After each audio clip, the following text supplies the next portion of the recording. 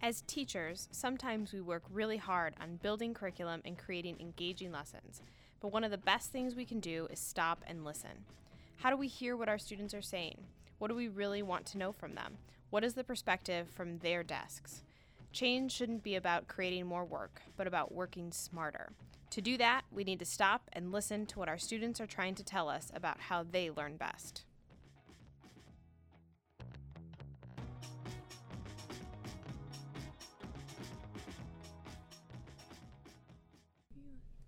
Student engagement is a conversation that occurs in every teacher office across the country.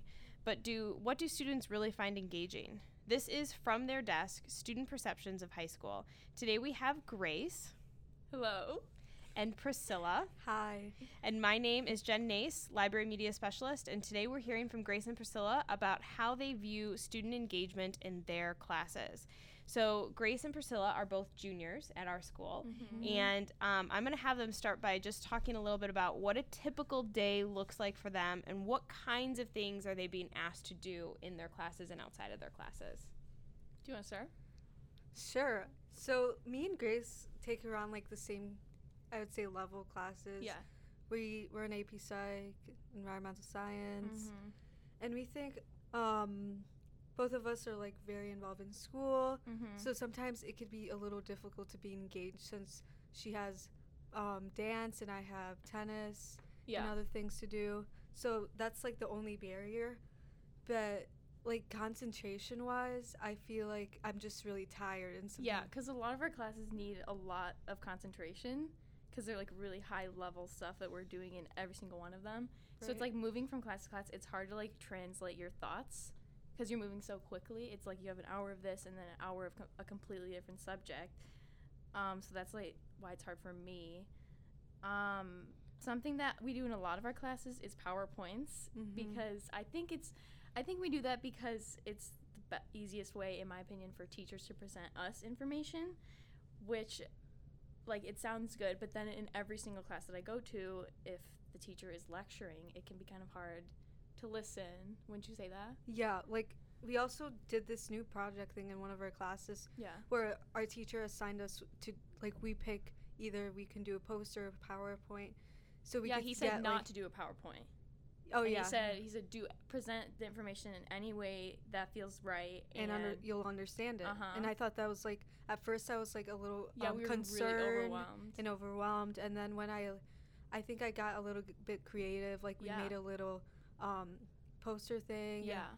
So we had to act like we were the teacher. So, like, one thing that I was going to do is I was going to make, like, a little handout. And I was going to, like, type up all the information so that, like, people could read it while listening to me. So, like, it made us branch out of our comfort zone and like take their role for once so we could like understand it more.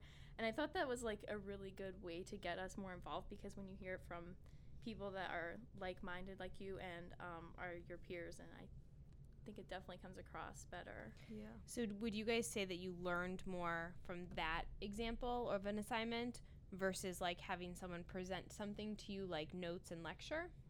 I think a good mix of both. Yeah, okay? I would agree. I think it's not like learning better. It's just like it's like a nice way to break up the PowerPointing, presenting stuff, because when you have like kids that are talking to you, I think it can help. Would you say that? And you get like other advice. You could see it from a different perspective, and I think teachers should be more open to that sometimes. Yeah. Because we also have like things. Like, I'm not saying that they don't, but I'm saying that there's a lot of. We're like a new generation and we experience new things and we see things differently. Yeah, like sometimes I wish that they allowed us to talk more, because literally every person in the class has a different point of view. Yeah. And so I think I love discussions. I know that like they make a lot of people nervous, but like in my opinion, just because I like hearing what other people have to say, and I like when there's like that like conversation in the class, whereas it's not just like the teacher talking at you.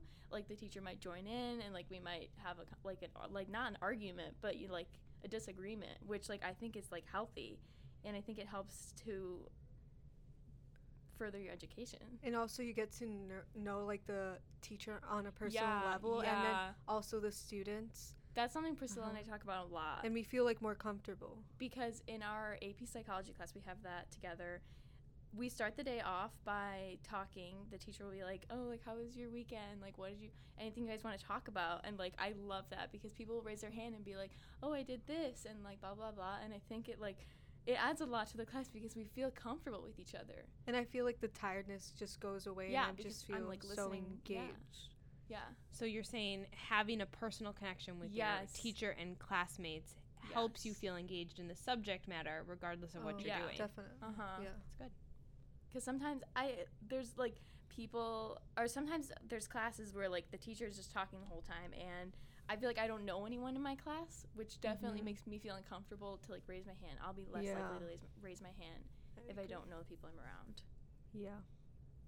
So what other kinds of projects have you guys done that you have made you feel really engaged in that class? You talked about the one where you had to like be the teacher. Are there any other kinds of projects you guys have done in years? Yeah. Another thing Priscilla and I were talking about the other day was when we do projects where sometimes I feel like it's just to do it for the grade.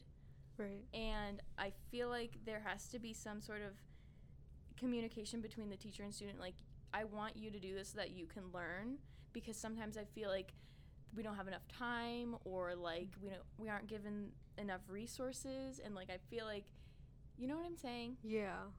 Like, I feel like we're just doing it and we're not even thinking about what we're writing.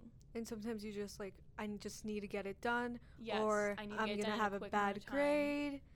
And you just like, I feel like I learn less actually from that, and it makes me feel like less creative. Yeah, which is hard because I feel like projects, people view them as like fun and, you know, like a nice way to introduce information, but there's a lot of downsides because you do have the people in the groups that won't do anything, and it's hard to navigate that, especially from our point of view, because when like it's my friend that's not doing anything, it's hard to say anything because I don't want to throw them under the bus or make them feel upset about it. Yeah, it's like you don't want to do all the work, but then you end up doing it because it's your grade at the end. Like, you think about at the end of the day. Do you think if your teachers spent a little bit of time talking about and maybe norming what group work could look like, and like how to like define collaboration and like what that would look like effectively, do you think that would help the outcome maybe of like kind of avoiding some of those situations?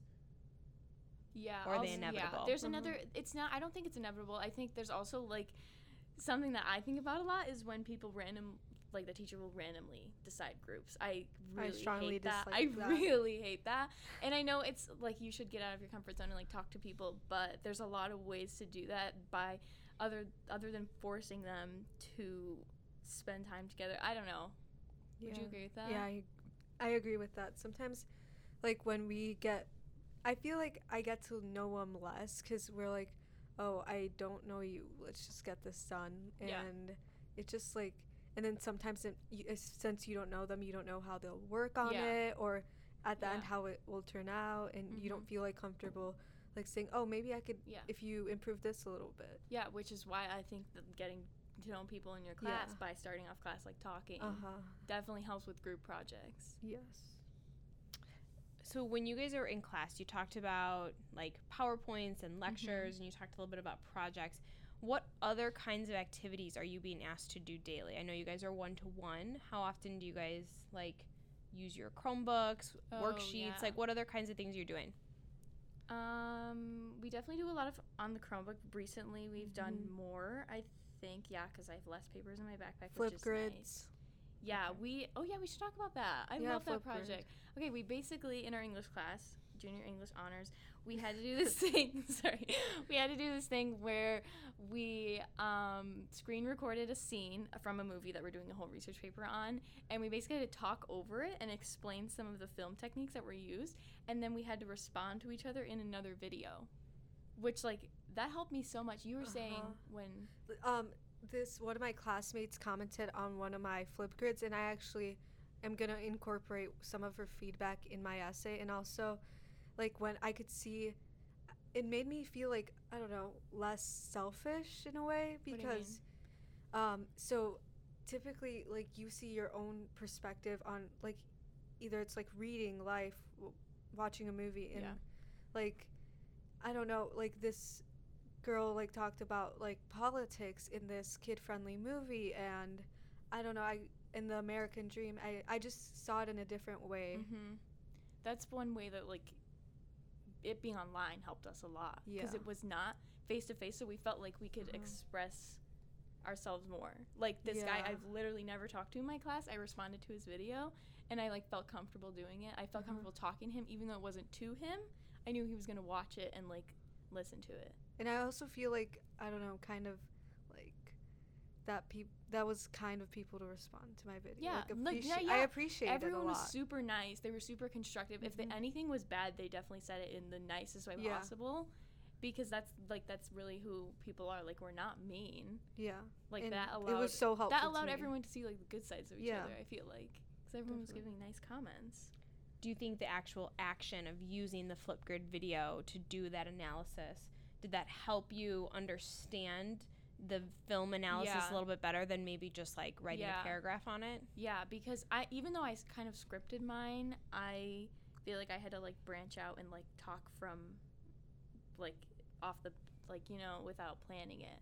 I feel like that helped me. And then also like listening to it, I could realize some things from analyzing a scene. I'm like, oh, I didn't realize that he did this, because I did Good Will Hunting, and it's about like education, and I could see like the opportunity and the colors that we had to look at it in a very different way than if we were just sitting in a classroom, you know. So that was nice.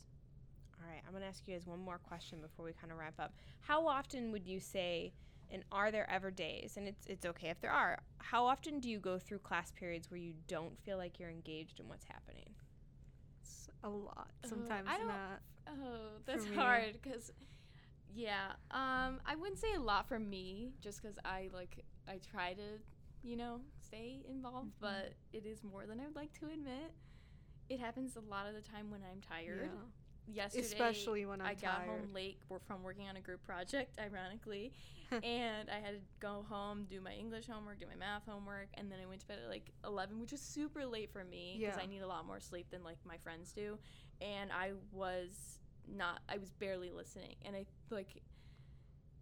all ties together, because the more homework that we have from each class combined makes us less involved in class that day. And then I feel guilty, because I'm like, oh, why didn't I start this assignment earlier? Why didn't we work faster? Yeah, because there's always something. Yeah, because we're always like trying to, you know. I shouldn't have relaxed or something like that. Yeah, because I do time. I think it's important to have little breaks. I think it's really, I'll go home and I'll sit for a minute, because having 8 hours of school is a lot. That's a lot. And then some people have like SAT class after school. Yeah. So it's a lot of attention that the teachers are asking for, which like I don't disagree with that. Like, I think that them asking for attention is good. It's just, I think we need to incorporate more downtime in classes where you're not watching the teacher walk across the room and like talk to us. Yeah. You know what I mean? Yeah, I agree with that. You guys have had such great experiences, and it's so nice that you guys would share those with us. We really appreciate it. I want to thank Priscilla and Grace for being willing to share with us the perspectives from your desk about what it means to be engaged in a classroom. Make sure you join us next time when we bring in more students to hear about what high school is like from their desks. Thanks, everyone.